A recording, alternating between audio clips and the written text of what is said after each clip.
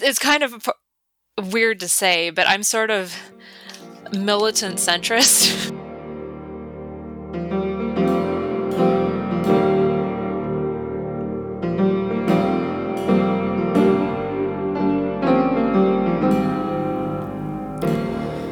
Hello, the internet. You're listening to Change My Mind with Luke T. Harrington. This is my show where I talk to people who have changed their minds about big, important things. I'm Luke T. Harrington, award-winning novelist, best-selling humorist, baker of some really excellent coffee cake. Just made some of that, not gonna lie. A whole year of quarantine, almost, at this point, has given me plenty of time to perfect my coffee cake recipe. So I just baked one for my wife and I ate a giant slice of it. And now, to be perfectly honest with you, I feel kind of sick to my stomach, which is why I'm glad that I do not have to conduct the interview you're about to hear. It's already been done and recorded and edited, and I just have to flip you over to it. We recorded this way back in January, so a little bit of a blast from the past. That's why we feel very awkward and nervous, because we're recording 2 days after the Capitol insurrection, if you remember that. Feels like a while ago. How strange that the world has moved on. But yeah, I interviewed my friend Rachel Grieve, who is a geologist working for the state of Wisconsin, about how she learned it was okay to change her mind. That was how she pitched the interview to me, and I thought that was intriguing. What we ended up talking about mainly was creationism and why working with rocks has convinced her that the young Earth creationists were wrong.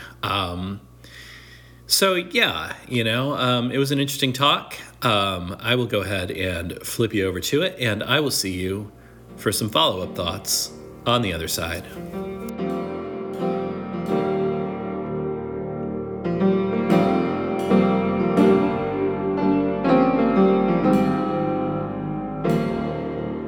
Rachel, welcome to the show. Hi, glad to be doing this. You sound so glad. I really am. Actually, I am really excited because just listening to this show, every time I think about, what would I say about that? And now I get the chance to actually say it. So right on. Yeah, Rachel is a hydrogeologist working for the state of Wisconsin. Am I right about this? Why don't you tell people what you do?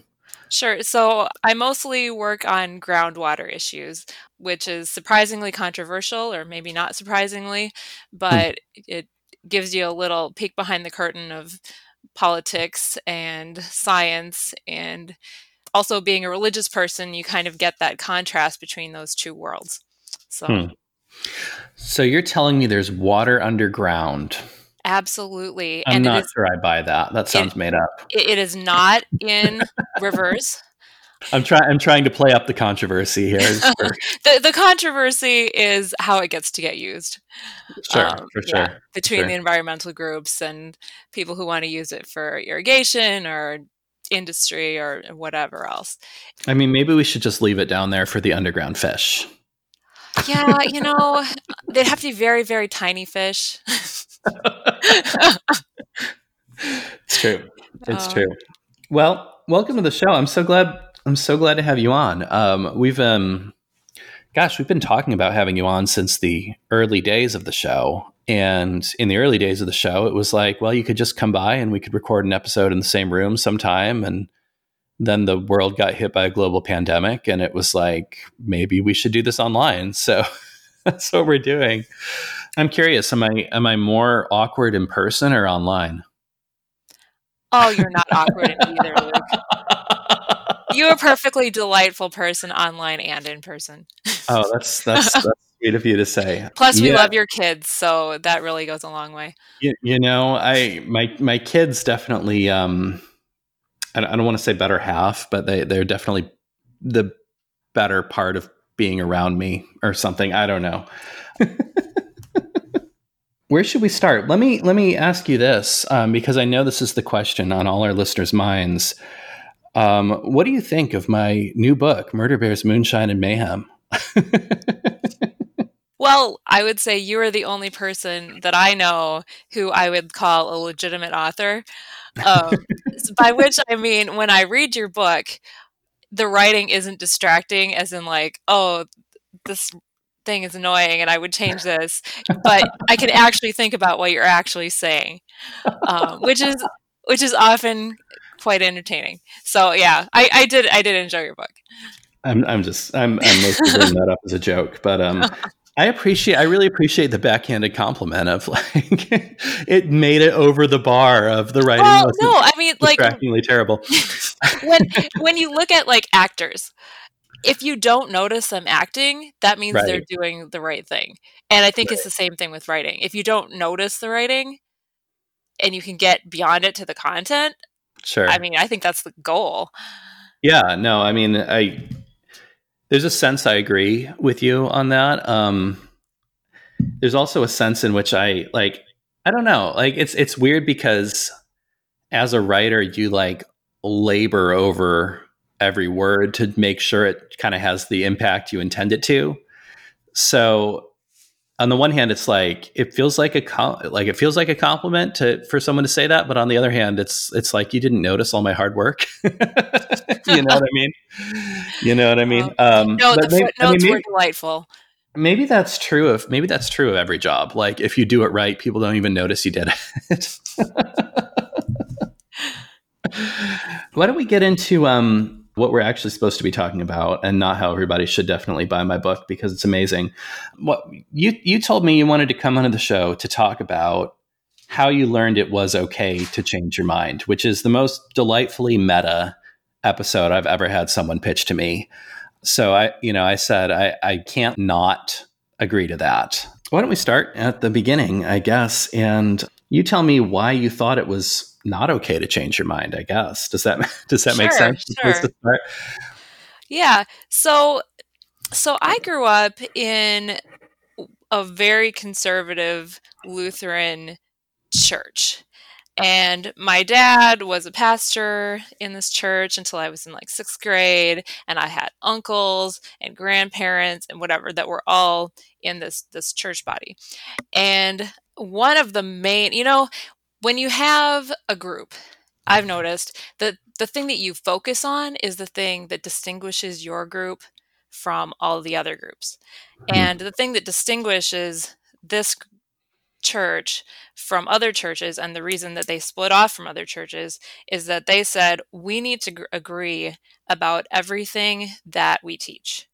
Otherwise, we can't worship together. So, That sounds pretty typical of conservative Lutheranism to me. I mean, as right. someone who's spent a lot of So time hanging out with Missouri Synod and Wisconsin Synod Lutherans, that sounds yeah, so this is one step beyond that because okay. the reason that they split off from the Wisconsin Synod, which is one of the most conservative Lutheran Already a tiny denominations. sectarian Lutheran Right, denomination. right. The reason they split off from that is because they said you aren't leaving the Missouri Synod fast enough about the differences that you have. Interesting. So, and it was controversial. I know you like a good poo joke. So, my grandfather, who died before I was born, so I never met him, but apparently when he decided he was going to do this and leave the church, the congregation put up a for sale sign at his house like immediately, and somebody left poo on his door, Oh my like, gosh. or on his porch. Yeah, I mean, like, so this was like people got very emotional about this topic. I mean, that's like at the level of like Renaissance era religious controversies, Yeah, right yeah, like, drowning somebody over their position on baptism or there. whatever. Right, right. But yeah, so there was some high tempers at the time when they split off. So the thing that distinguished the small Lutheran church was absolute doctrinal don blah, I can't say that word. Absolute doctrinal I still can't say it. Um, was absolute agreement on every doctrine. and maybe this is an unhelpful rabbit trail, but I mean, even if you say we need to have absolute agreement on every doctrine, you're just opening up a whole other can of worms about like how do we decide what is or isn't a doctrine? You know, Yeah, who well, gets to say what's doctrine and what's I think the Latin word would be adiaphora, right? yeah. Stuff that Oh, I is wonder, is not, that how you pronounce it? I've always said it adiaphora. like I don't know. my Latin is not good, so and it might even be Greek. Like I might, it's possible I don't even know what I'm talking about. It's got it I probably bet that is Greek. it's got a ph in it, so it's Yeah. probably Greek. And it's got that A ending. Yeah, I bet I'm it's telling Greek. the whole world like how linguistically ignorant I am right now. Which, by the way, buy my book. So, I mean, you're absolutely right, but there is definitely a set of things that they said, these are all the important things, and if you don't agree on these things, you're out. Um, and the corollary to that is that you can know that you're right about all those things. Right, for So sure. the what you're doing when you're getting educated in this is you're learning the right answer and you're learning why the other answers are wrong. Hmm. So like if there's a Hmm. question, the answer is this is the right answer, and let me tell you why all the other answers are not the right answer. So so that, like, as a child, and maybe this is true for all children, you just are very sure that what you're being taught is the right thing, and everybody who thinks anything different is wrong. Sure, sure. Yeah, as a Presbyterian kid who spent his entire elementary school career arguing with his Lutheran teachers about everything, you know, I know exactly the feeling of my Yeah, parents taught me this, and it's obviously accurate. Yeah, for sure. yeah. And Um, it's a very safe position too, because if you have the right answers, it's you don't have to think about whether, oh, do they have a point? Am I wrong? Am I going down the wrong trail? It's very safe. Like, here's us, there's them, we're right, they're wrong. It's very black and white. The for only sure. problem is that you can't be right about everything. Right. It's statistically it's very unlikely for any one person to be right about Yeah. everything. Especially Um, when you're in this, church that has a couple thousand members. How is it possible that we have everything right and everybody else is wrong about everything? for sure. It's just not very likely. How did this turn out then? Well, Did your congregation end up splitting off? How many congregations split off? What happened so this was exactly? in the 60s. This is the '60s. Yeah. Okay. So this was the church that I was raised in Okay. and was in until I was in my, mid 30s. Um, so one of the things in this church is young earth creationism, Sure. which is, 6 days, 24-hour days, 6 to 10,000 years ago, and this is what we believe. They're very um, in bed with the Ken Ham Answers in Hmm. Genesis group. Hmm. There's a member of this church body that actually works for that group, so he was sort of the resident celebrity. He would come and give his spiel about how evolution is anti-biblical and also stupid, and here's the real way that things are. Um, so and in sermons, this would be one of your three examples of how bad the world is. You've got your abortion, you've got your homosexuality, and you've got evolution, and those are your like three examples. Um, For sure. I mean, what so other problems could there be, right? yeah, Like, yeah, um, and so that was I went to Lutheran schools through high school, and so not exclusively. There was a couple years of public school in there, but pretty mhm. much. And what they tell you is when you go to public school, they're going to tell you this other stuff. They're going to be atheists. They're going to be against the Bible. They're going to make fun of you for what you believe. And you just need to, be strong and believe what the Bible says and not pay attention to that. Mm-hmm. So, so I go to college and, I started off as an English major and, you know, I kind of did find some of that where English teachers were not, super happy with my biblical morality and kind of maybe thought that religion was a little dumb. Um, so, I got to three-quarters of the way through college and I was like, oh my goodness, I'm an English major. What on earth am I going to do for work? And fortunately, right about that time, I took a geology class and I loved it. I mean, I No know you have kidding. geologists in your family. I don't know if they're like gung-ho Yeah, geologists. I come from a long line of geologists. No, my dad and both my in-laws all have degrees in geology. Although only my mother-in-law has actually used one in her career. So Well, see, you do it even if you're never going to use it because it's so cool. Plug for geology, it's really it cool. totally rocks. Oh, it's the schist. Uh, Oh. it's really nice. Yes. I feel like I Other need to geology apologize puns. to every listener for that right now. I'm sorry. I'm a dad. The dad jokes they pop out of me whether I want them to or not. So Yeah. So anyway, I got into taking geology classes, and what I found with my geology professors, these people who are supposedly going to be propounding atheist evilness and making fun of me was they didn't care. yeah. As if I could answer the questions and did my stuff, they didn't care. They weren't going to make fun of me. They were just going to, like grade my stuff and whatever. Uh, And they were perfectly cool with it. And I did have one professor who was I actually did some field work with him out in Maine and got to know his family really well. And he was openly Christian, which in the sciences is a little bit maybe unusual. mm-hmm. Um, but he also believed in an old Earth. He's a geology professor, whatever.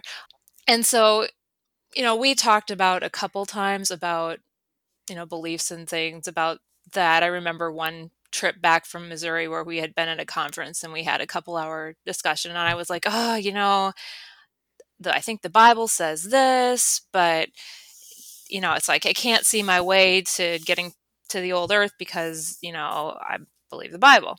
Mm-hmm. And he kind of told me, I don't think that's really necessary, but he was perfectly nice about it, and we never Perfectly talked about it nice again. about it. Yeah. Yeah, we never really talked about it again, and but it kind of stuck with me that he is a very Christian person with different beliefs than me on that position. So Sure. I got through college and I did my master's down here in Madison and down here, yeah, the very southerly Madison, Wisconsin. We're I, down if you're Canadian, right? yeah, well, no, I did my undergrad in Eau Claire, which is 3 hours north. So, There you go. There you yeah. So from there, it's down south. Um, also, a little bit different political climate, go. but For sure. yeah.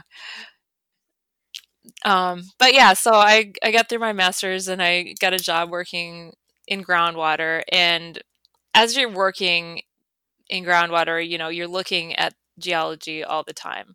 Mm-hmm. And sort of the more I was looking at this, I was like, "Ah, you know, I really don't see how this could possibly be the result of, you know, 6,000 year flood geology. Like, just like I just don't see how this is working. And so I was living with a lot of cognitive dissonance and it was really uncomfortable. But Can you maybe go into some of the stuff you saw that started to Turn your mind around on that. Well, I would say like things in the like trace fossils. So things like you've got layers, and then in a layer halfway up the rock column, you'll get burrows or footprints, Hmm. or where you can see the drops of rain that had been falling on this land, or um, things that are basically like desert environments. And all of these were totally incompatible with this sort of rapid, catastrophic um, deposition that Yeah. would be required. I mean, and that's sort of the tip of the iceberg, Right. because then you get things like metamorphic rocks that have these folds on top of faults, on top of, then it was eroded, and then flat layers got laid down on top of that. And Hmm. so just all of the complexity, you look at it and you're like, okay, so my options here are God made footprints in rocks, Yeah. or maybe I need to take another look at whether this is really the absolute only way to interpret the Bible, or, God forbid, maybe the whole thing's fake. Mm. And the kind of terrifying aspect of that was the maybe it's all fake, Mhm. because like, I would say my main identity is that I am Christian. For sure. And and thinking about having to change that in some way was really terrifying. And at the same time, there's no one to go to with questions, because you know what the answers are already. Hmm. If you go to your church, you know what the answers are because you've been hearing them for the last 30 years. I personally know a whole lot about this debate because it's just one of those areas where I don't particularly care, which sounds really bad. But no, I mean this is an interesting conversation. I just don't really know what the typical creationist responses would be. Do you want to go into a little bit what they would be? Yeah. So I mean, there's the biblical interpretation, which is, if you read the Bible, it looks like the most straightforward reading of it is 24-hour days. Right.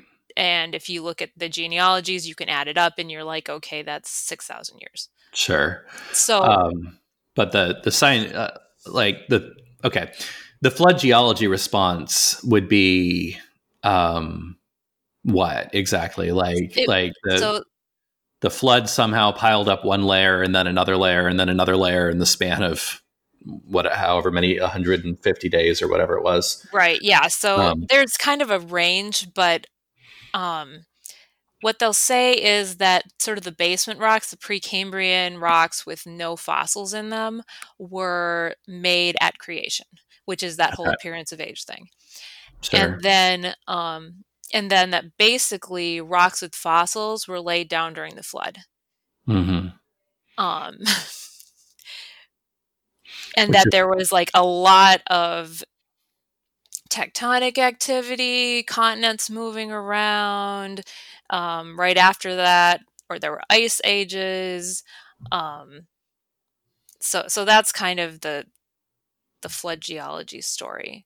sure. Um, Sometimes that's um, combined with some kind of like canopy of fluid or water that was over the air and under the ground, that like Right. we're all, because otherwise the question is, oh, where'd all the water come from, you know Yeah. so yeah, so that's kind of the typical um, flood geology narrative. Sure. Sure. But what um, you're saying is, if you actually look at the geologic layers of the earth, you really don't see evidence that would support that. right, yeah, It's if you're actually down there on the ground, literally looking at it, and are coming from a framework of understanding how geology is done, it's not really a tenable thesis. right. And Yeah. then if you look at other, and I'm not, don't know anything about these other things, but I know if you look at, like astronomy and light coming from distant stars and geology or biology, I mean, everything seems to point in the same direction. So, Sure. you know, eventually sort of the weight of evidence got to me where I was like, Hmm. this is this is something's got to give here. For sure. Um, so, I started looking at evidence and also started looking at sort of different biblical interpretations, which Hmm. is really what I needed to do in order to allow myself to go with the evidence. Sure. Um, Sure. So and at this point, were you at all, toying with the idea of abandoning Christianity entirely, or um, was that not on the table? well, honestly, yes. And this is where I blame the young Earth creationist movement Hmm. because they portray this as if you don't believe this, you don't believe the Bible. You Hmm. don't believe in inspiration. It's a slippery slope. If you don't believe in 6-day creation, how can you believe in the resurrection? So, and completely ignoring the fact that throughout history, there have always been people with different opinions about this. Hmm. Hmm. Augustine said, "Oh, I don't think it really took 6 days. I think God did it immediately because why would he take that long?" Hmm. Hmm. You know, and going back to, I heard an interesting fact about William Jennings Bryan Hmm. made comments about, oh, these people that say that Christians think the world is not old. They're just that's a red herring because Christians really do think that. Yeah. No. I And mean, he was completely anti-evolution, like right. I there's mean, been a diversity of opinion and that gets swept under the rug. yeah. No. I mean, if you look at early 20th century evangelical and even fundamentalist Christianity, you will find very few people who insisted on a young Earth interpretation of of the age of the Earth. This is actually it's a very new thing, and not that people haven't insisted on it prior to the to the mid 20th century, but the idea that it was somehow required, like a essential tenet of the Christian faith, to believe in a 6 to 10,000 year old Earth is a very new idea. Um, but it's also become a very popular idea in certain corners of Protestantism in the last half century or so. Right. And like I said, one of the big three examples of atheist evil. Yes. Um, And and I don't know if listeners can place the name William Jennings Bryan. He was the prosecuting attorney at the Scopes Monkey trial. He was also a failed candidate for president like three times prior to that. But he was there to at the Scopes Monkey trial is a very famous trial where a teacher in Tennessee was prosecuted for teaching evolution. William Jennings Bryan volunteered to be like the celebrity prosecutor for a teacher that taught evolution. And even in the context of the trial, he said, "No, I mean, I don't believe in a young Earth." Like this was not something that was on the radar of even some of the most ardent creationists at the time of the Scopes Monkey trial, which is interesting to say the least. Um, so. yeah. So no, I mean, because I was raised with that idea, I really questioned my faith. Like I had a point where I would be in church and every week we sing the create in me, which has, take not your Holy Spirit from me. And Mm. I'd be like very strongly praying that because I'm like praying and I'm like, I don't feel like there's anybody out there. It was pretty scary. My gosh, Um, yeah. and And this was what, mid to late 20s for you, or n- um, look, I'm just trying to early get a sense of early 30s early probably. 30s. I mean, for I know a lot of people sort of go through these existential crises, mind-changing sort of things around college, and for me, it Mhm. was probably, like, 10 years after that. It was just kind of a slowly building thing, Hmm. whereas, like, evidence and then more evidence and holy whoever's out there, I don't think that what I'm believing is right. Yeah. But, like, I researched it, and I was like, "Oh, no, this is legitimate to believe what you see in the world and what evidence is showing you, and also believe the Bible." And I came to that conclusion, and it made me realize other things about where I was at with um, with other topics. Like what? Well, like mostly other things having to do with the church, Hmm. because I'm like, you know what? I am not at a church where I can bring up these things. Hmm. And I can't bring up things about this. If I have questions about something else, I also can't bring that up. Not that the people would be, you know, mean about it Hmm. or, ostracize you, but it just wasn't accepted Hmm. that you could have those beliefs and be orthodox. Hmm. Um, and like I said, that really strong emphasis on everybody believing the same thing. Um, I just knew like this is not something that um, that's going to really be accepted.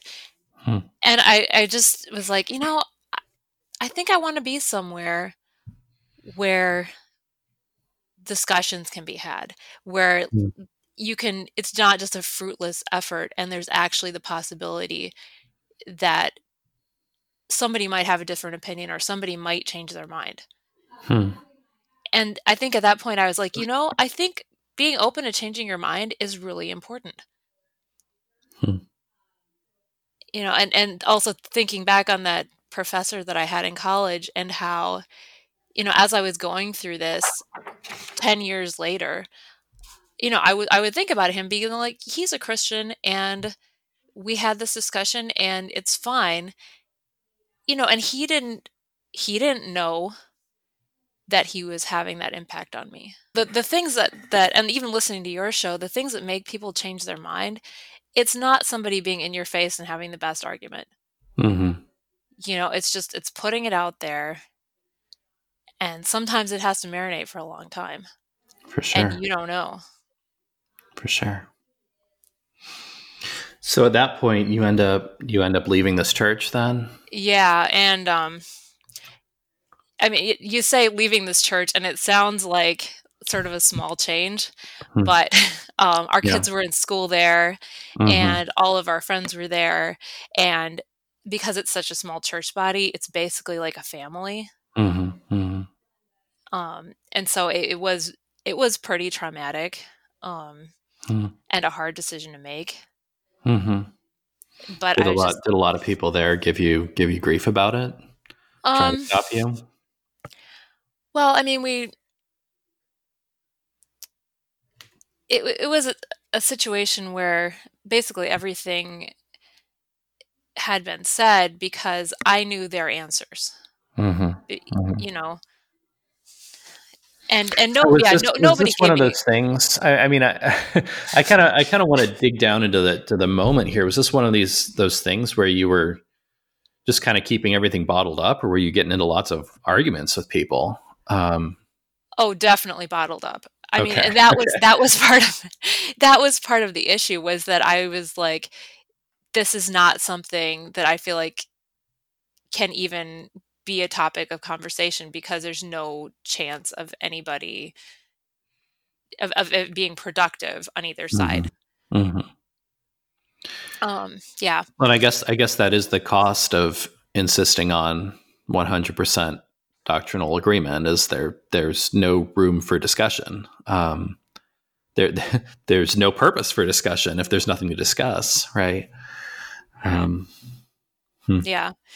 So, no, I mean, no, everybody these are good Christian people, and nobody was, vindictive. There was no poo on my porch, you know. um, It's too I bad. know. Something to tell the grandkids about. I just make that up, yeah. um, but yeah, I mean, it was a big change in our life because we had to look around for somewhere else. And I mean, you can argue that where we wound up was basically very similar to where we came from, but it just feels very different. Yeah. Um, I mean, you went sectarian Lutheran to slightly less sectarian Lutheran, essentially. yeah, and and maybe this it's just where we're at, but I feel like there's definitely more diversity of opinion, like, Sure. and allowance for a diversity of opinion, and also just not feeling like, I mean, I said to myself, I am not bottling this up again. Like, if people want to know my opinion about this, I will tell them. And I do have some bitterness against the creation science people because of me almost losing my faith. Hmm. And Hmm. I mean, I've heard stories of other people, like including on your show, about people who, this was the thing where they're like, "Ugh, this Christianity thing is ridiculous. I can't believe that, this young earth creationist and thing that they're telling me I have to believe." Just toss the whole thing. Hmm. So, Yeah. Well, and what's interesting to me is I've had one Lutheran pastor on the show. I'm sure you heard that episode, or maybe you couldn't stomach it. I don't know. But yeah, Christian Teves, who's actually been on the show twice, former Missouri Synod pastor of mine, who was a geologist, and an agnostic, and actually somehow convinced himself with the geological evidence he saw that the Earth was young, and then found his way into Christianity, which is interesting to me. It's not a position I have anything in common with, but I don't know. There are two sides to that coin. yeah, well, if that's what led if that's what led him that direction, good for him. Um, Yeah, I yeah, mean that's kind of where I land. Is like and you know. there may be things, like, if you look at the world, I think coming to see deep time, I mean, that blows my mind. Can you define what deep time means? Deep time is the millions and billions of years that have gone before, and just all of the things that have happened, the processes, the, mountains rising and eroding and rising again. And, I think about that. And to me, I get an incredible sense of awe Hmm. about just the scope of creation. And I can't even explain it, but it's just, it's like God loves cool stuff. Like, maybe there's a galaxy on the other side of the universe that just exists because it does. And no human being will ever see it, but just the creative power of God, he made that happen. Hmm. And to me, so coming to this, it has actually given me sort of more of a sense of that, Hmm. and sort Hmm. of the smallness of humanity and the great scope of things. Unless I'm mistaken, I think I think Wells, the Wisconsin Lutheran Synod, actually requires at least their uh, pastors to be, or their clergy to be young Earth creationists. Am I off on that, or am I? It's possible, but there's a little bit of difference between being a young earth creationist and buying into the creation science. Sure. Like, I don't have a problem with people who want to say the world is 6,000 years old and I don't know how that works. And maybe God did put, you know, fossil footprints into rocks. You Right. know, like, I don't have a problem with that. What I have a problem with is people bringing up things as science that aren't. And I Okay. don't, and I know for a fact that at least some of the pastors in the Wisconsin Synod don't buy into that. Yeah, so I can see how Wells would be a more comfortable place for you then, or for me. Yeah. And yeah. um, but yeah, I mean, the other interesting thing was that, like I said, going through that mind-tasting process about that and sort of realizing that you can't have the conversations really made me be like, I want to be able to have the conversations. Mm-hmm, mm-hmm. And I just totally lost my train of thought of where I was going with that. Well, I mean, in theory, at least, what we're talking about is how you learned it was okay to change your mind. Do you want to talk a little bit more about that specifically, or? Yeah, I mean, I would say at this point, I want to be able to look at all sides of an issue Mhm. and realize that maybe my position isn't right. Sure. Like I think before I was in that place where I wanted to feel safe Hmm. and I wanted just to be right. And, you know, I had the facts and I could spout them. And I don't want to go back in time and see myself when I was a kid because I was probably really obnoxious. Um, I mean, we all were when we were kids, right? uh, some kids manage to avoid it. And I'm always like, how do you do that? How are you not an obnoxious child? But Can I anyway, tell I, you, I this was. is completely off topic, but Sure. I have a novel that I'm currently trying to sell it. We'll see if it ever gets published anywhere. Um, but when I started it, I had a character in it who was based on who I decided to base on like myself when I was 15 years old. And like I got 100 pages into the novel and I was like, I can't stand this character. I have to cut him out. I was going to say, are you a masochist? Apparently. Anyway, the current version of the novel does not have that character in it. So, Oh, that's great. Oh man. No. um yeah, I mean going to some of this current political craziness. which we I mean, should tell listeners because I have no idea when this episode's going oh, to come that's out, right, but that's we right. are we are recording this 2 days after an attempted, at the very least, I think we should call it an act of sedition on the Capitol building in Washington D.C. When the whole QAnon and Proud Boys crowd tried to invade the Capitol building as Congress was trying to certify the results of the presidential election. So that's kind of that's the malaise we're sitting under That's as we the record this. context. Nice. But Yeah. anyway, what were you saying? So what I'm saying is like, so even with that, I mean, yeah, there's a level where facts are important. Mm-hmm. And some people just ignore facts. Mm-hmm. And, I don't feel like I need to engage that.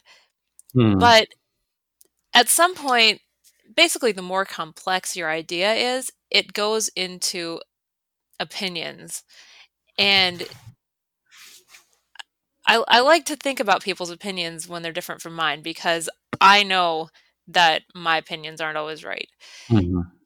Even if it's, people who say Donald Trump was the best president we ever had, I'm like, okay, maybe I'm not going to agree with that, but I will look at this. I will say, were there things that this man did that were good?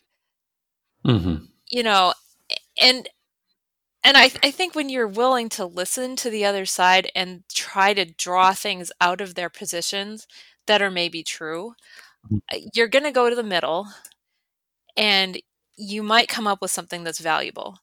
Mm-hmm.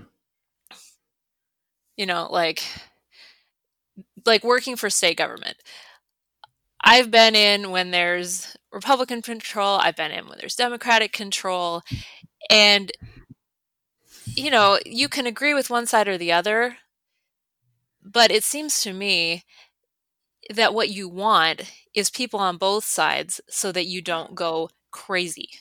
Because if one side has control, they're going to go in a direction and they're just going to keep going in that direction until something stops them. And by the time they get there, that's not where you want to be.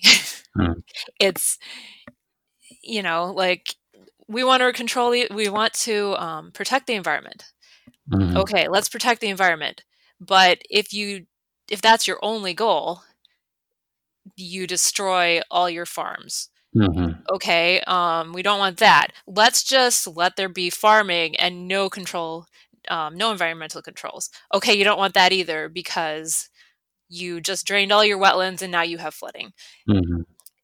You want to be somewhere in the middle. And so if you don't listen to both sides and if you're not willing to adjust, you're Hmm. going to go to a bad place. And that's kind of I think where I'm at. Hmm. So you're a mushy moderate type.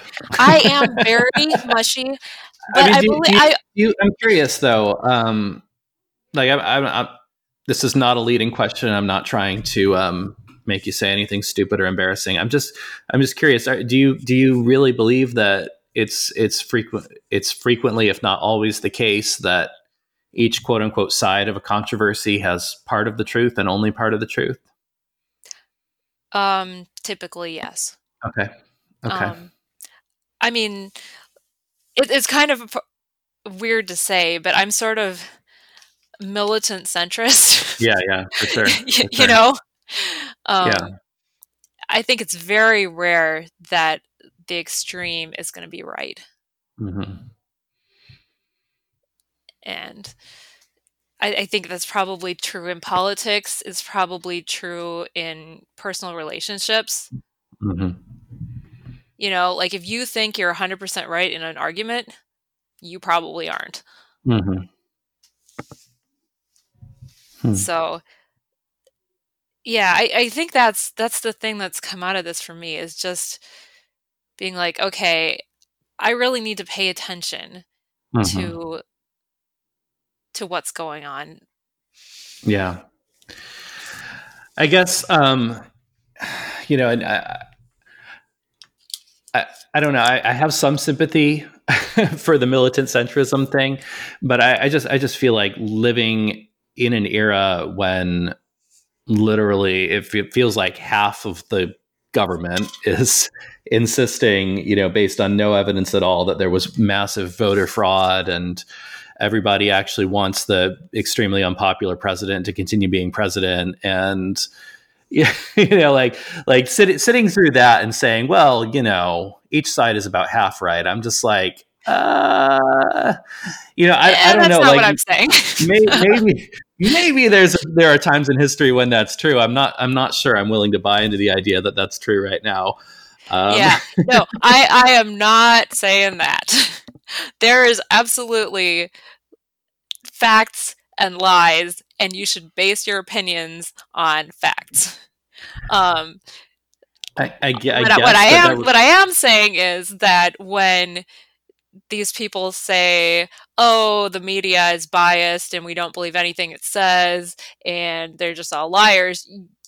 I mean, there could be a grain of truth in Mhm. saying, "Okay, let me make sure that the news sources that I look at aren't doing that because there's definitely like the pot calling the kettle black. Sure. You're lying. No, you're lying. Okay, you're both lying." you know, but no, no, no. Um, just this last since the election has just honestly driven me crazy Hmm. with the lies. Yeah. Because of family members that have bought it hook, line, and sinker. Um, Hmm. and these are the people that taught me to think, so it makes me be like, "Ugh, am I gonna go this way at some point?" I mean, not to insult your family, but from the way you were describing the church you were raised in, it sounds almost like they taught you not to think.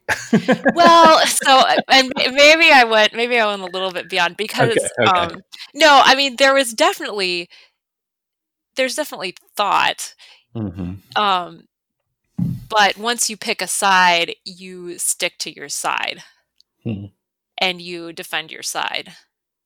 Um, and Sure. also, I mean, maybe I'm like, because this is my thing, I probably am over emphasizing it, but I do feel like at some level, this whole young earth creation versus science is not helpful, because it's like a very short step from we have our science and they have their science to we have our facts and they have their facts.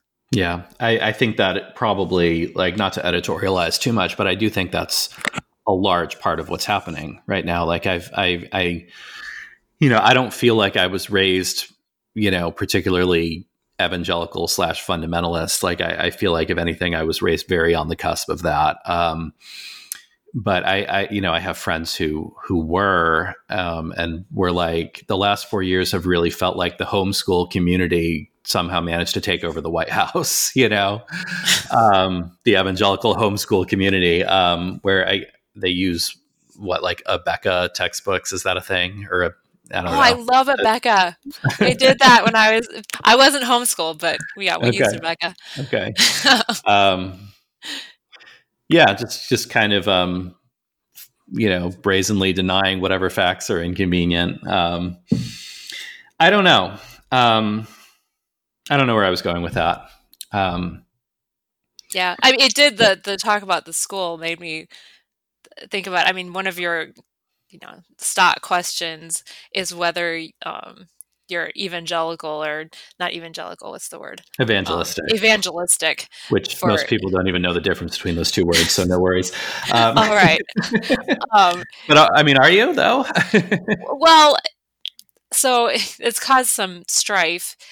For sure. Um, I don't I don't bring it up to people Hmm. unless it comes up, but Hmm. um, it has caused some issues between me and my sister who does homeschool her kids. Hmm. And because I've said to her, like, I don't know if you really want her to be teaching your kids that, because look, I got taught this, I found out, facts, and I almost lost my faith. So think about it, which she found very offensive.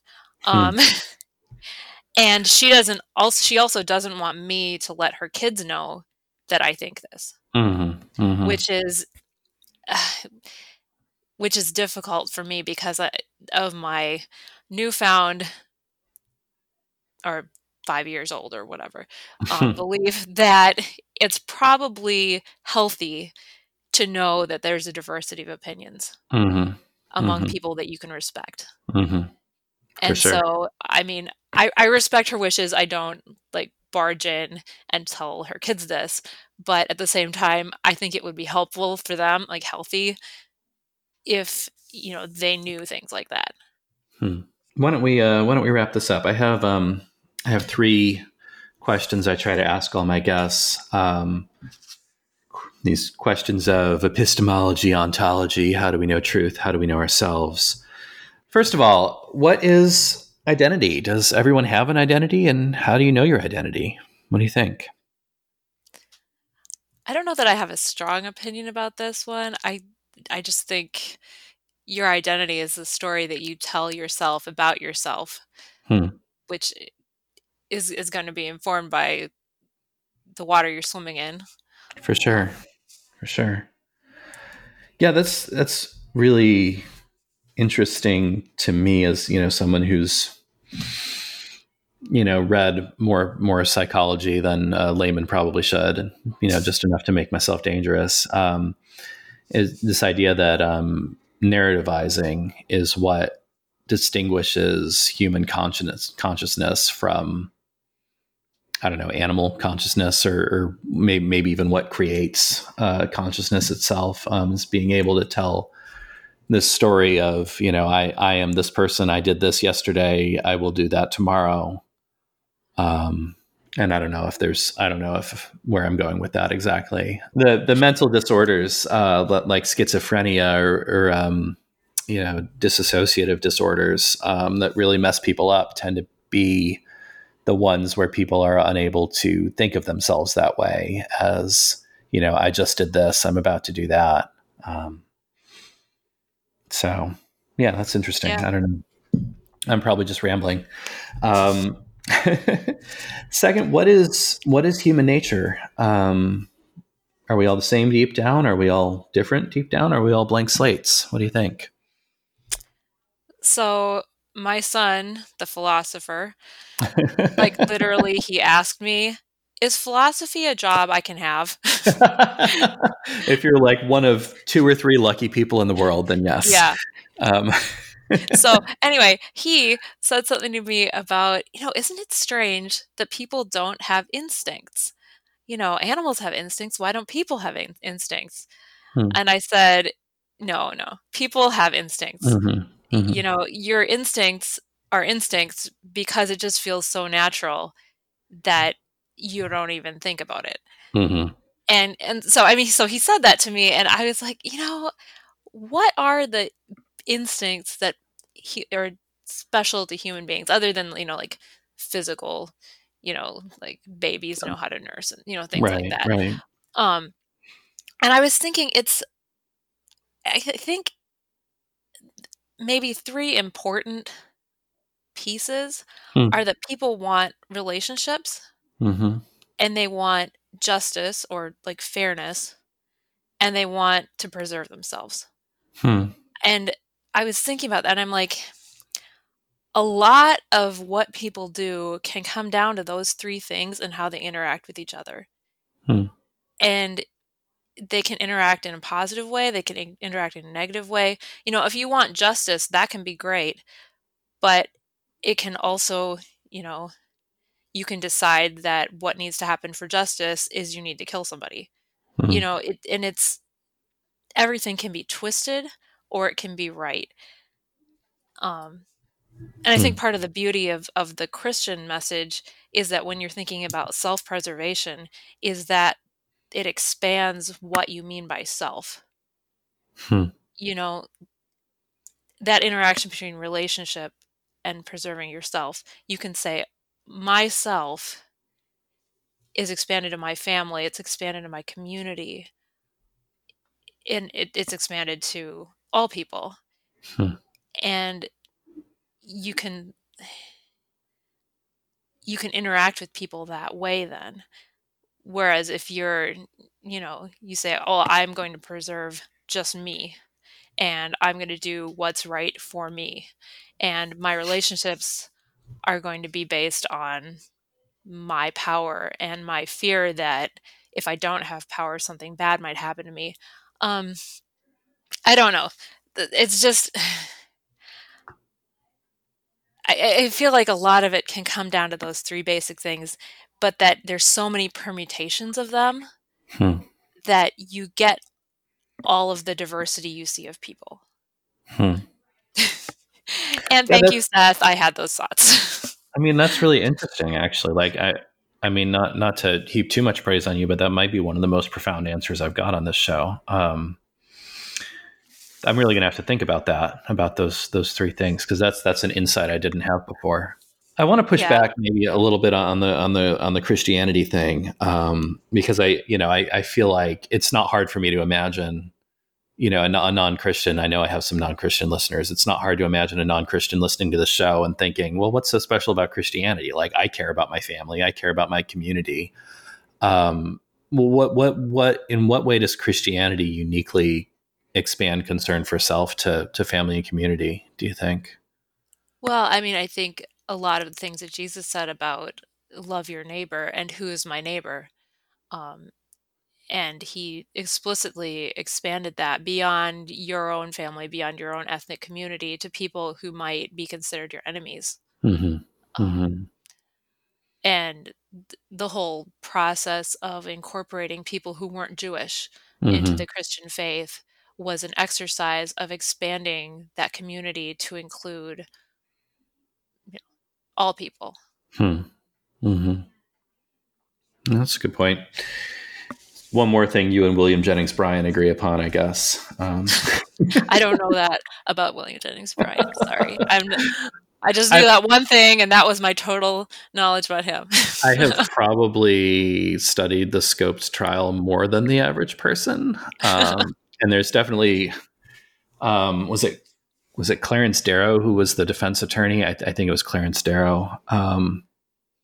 And he and so much of this trial was just him and Brian arguing back and forth over the value of Christianity. And somehow they got down the rabbit trail. Like this was in the middle of the trial, of Brian saying, arguing for the superiority of Christianity because of how it states the golden rule differently from, say, Buddhism and that sort of. Anyway. And part of my radical middle ground is that I say, Buddhism, you probably have some great ideas and we could probably learn from them. For sure. And of course, the Buddha predated the Christ by about 400 years. And the Buddha famously said, don't do unto others what you would not have them do unto you. And Christ expanded that a bit with do unto others as you would have them do unto you.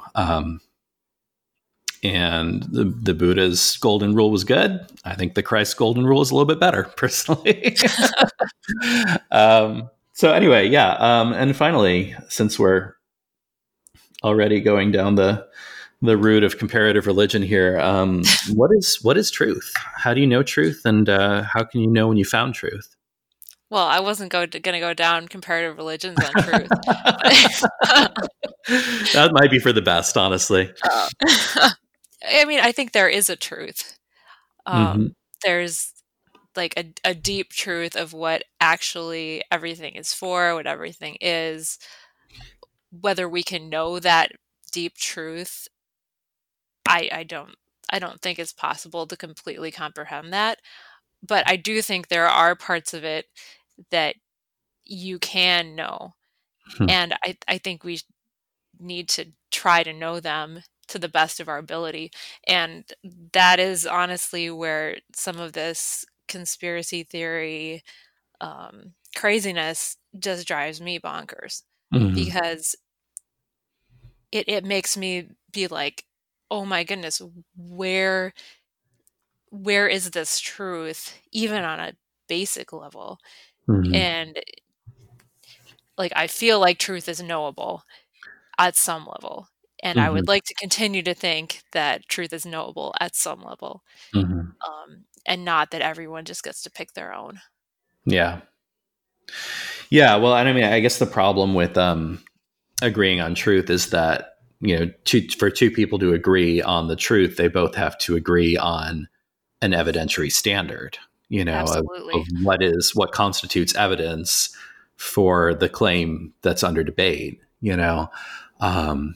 and if person A says, well, I believe this because the Bible says it, or because my understanding of the Bible says it, and person B says, well, I believe this because I've actually looked at the fossil layers, I don't know where those two people can meet. Yeah, well, and I guess that's maybe that's where I'm saying you should look at the evidence, and the conclusion you come to might be different, but I think it's important to acknowledge evidence. I can acknowledge that there's things in your argument that are head scratchers, and things that, I need to think about that, and I'm not going to be so stuck in my position that I'm like, I'm never going to change that ever. But I can also look at the evidence and say it would take a lot to change that. All right. Well, that seems like a good place to wrap things up. Rachel, thank you so much for coming on the show. Well, thanks for having me. It's been very interesting. And I actually did enjoy it. Good. Yeah, no, I mean, you sounded like, I don't know, I didn't chase you down. You've been volunteering to come on the show for a while, but you also seem very skeptical that you would have anything interesting to say. And this has been a very interesting conversation for me. You've really made me think about a lot of things. So I don't know what your deal was. You were very pleasant and informative guest to have on. So thank you for coming on. And hopefully that didn't sound like a backhanded compliment. I Oh, absolutely did just not a mean it. little I bit. absolutely did not mean it that way. Before we go, do you have anything you want to plug? Twitter or anything else you do? No. Good. Everybody be kind and go to the middle. Be kind, go to the middle, save the groundwater. All right. Save the groundwater. Save the groundwater. All right. Well, this has been Change My Mind with Luke T. Harrington. I'm Luke T. Harrington. You can find me on Twitter at Luke T. Harrington, or just visit my website, which is luketharrington.com.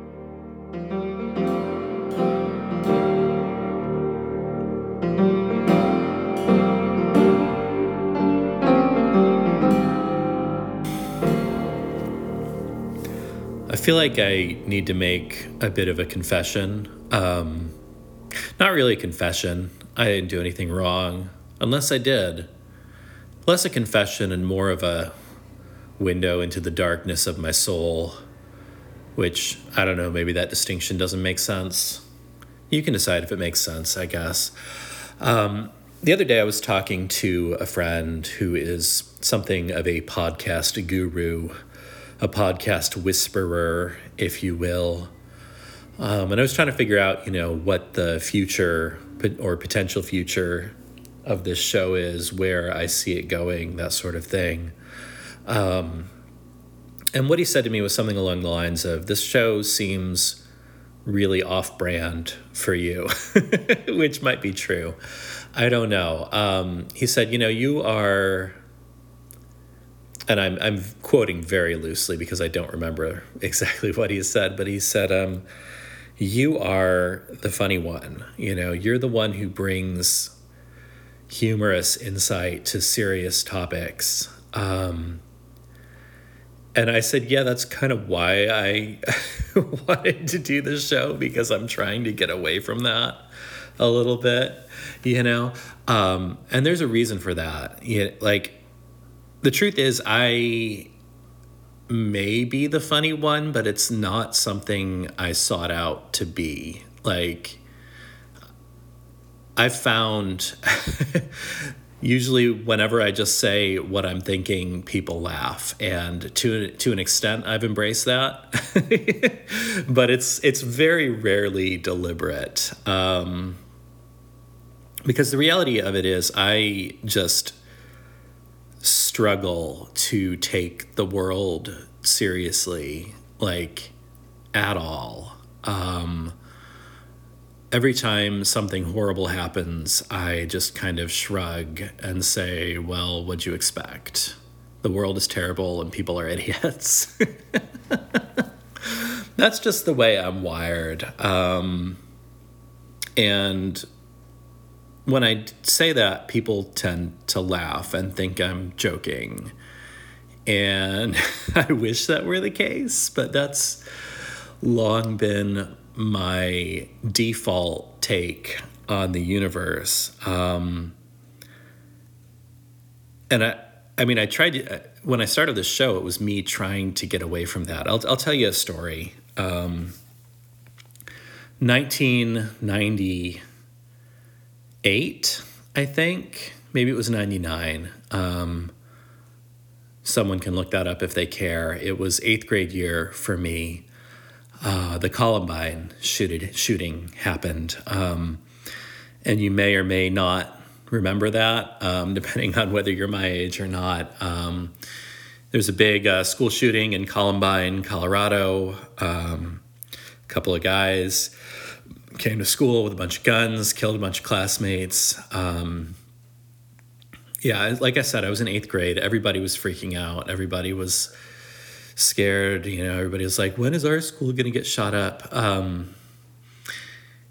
And so my 8th grade English teacher said, let's just have a class discussion on this. Hopefully I can answer your questions for those of you who are scared, maybe help you understand what happened and why it happened and what we can do to prevent it a little more. Because people really were shaken by it. And of course, I, being me, raised my hand and said, why are people still shocked by this stuff? Honestly, like this isn't the first school shooting to ever happen. This isn't even the first school shooting this year that happened. Why are people still shocked by this? Like, this is like a thing that happens. Y'all need to get over it. And that was my earnest take. And I wasn't going for laughs, because nobody was in the mood to laugh at the time. That was just how I honestly felt.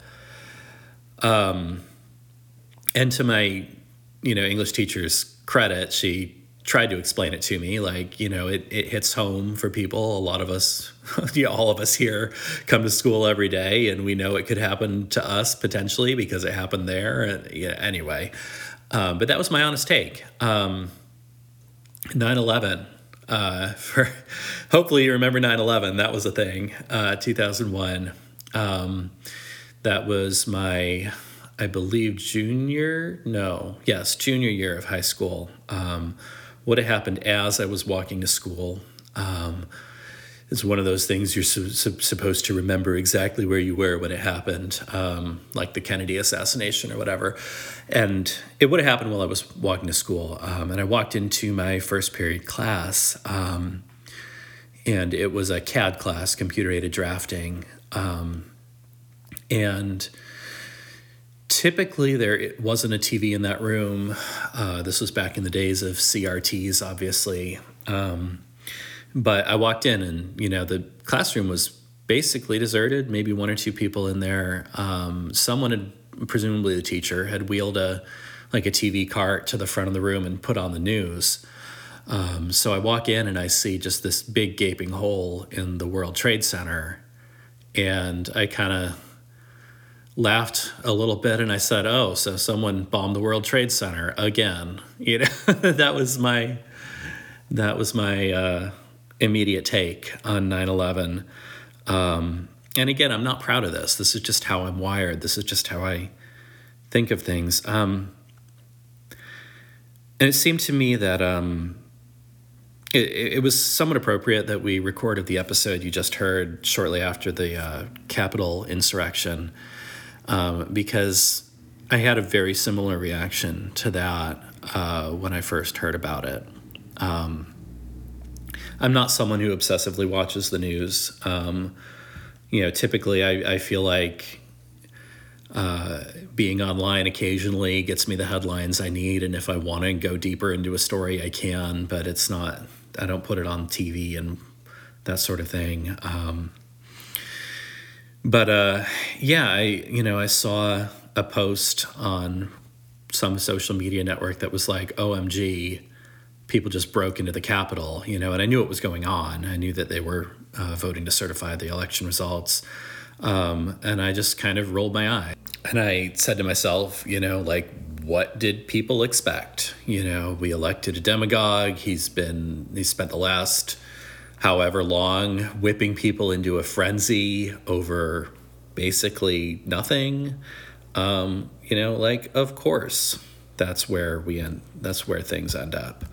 And that was my reaction at the time. And maybe it shouldn't have been, I don't know. But I have a very low cynical expectation of people. As Rachel said, when I asked her, all people really want is relationships and fairness and to preserve themselves. And maybe fairness is even a little bit more high-minded than I would go. I think people want justice for themselves and whatever for everyone else in general. But no, people want relationships. People want to preserve themselves. How do you preserve yourself? Partly by forming relationships, right? And how do you get relationships? Usually through shared beliefs. And those beliefs don't have to be true. They don't even have to be reflected in the evidence. They can be something like young earth creationism or the QAnon conspiracy theory, right? The belief the election was stolen despite the total lack of evidence. That's what people do. At least that's how I usually understand people.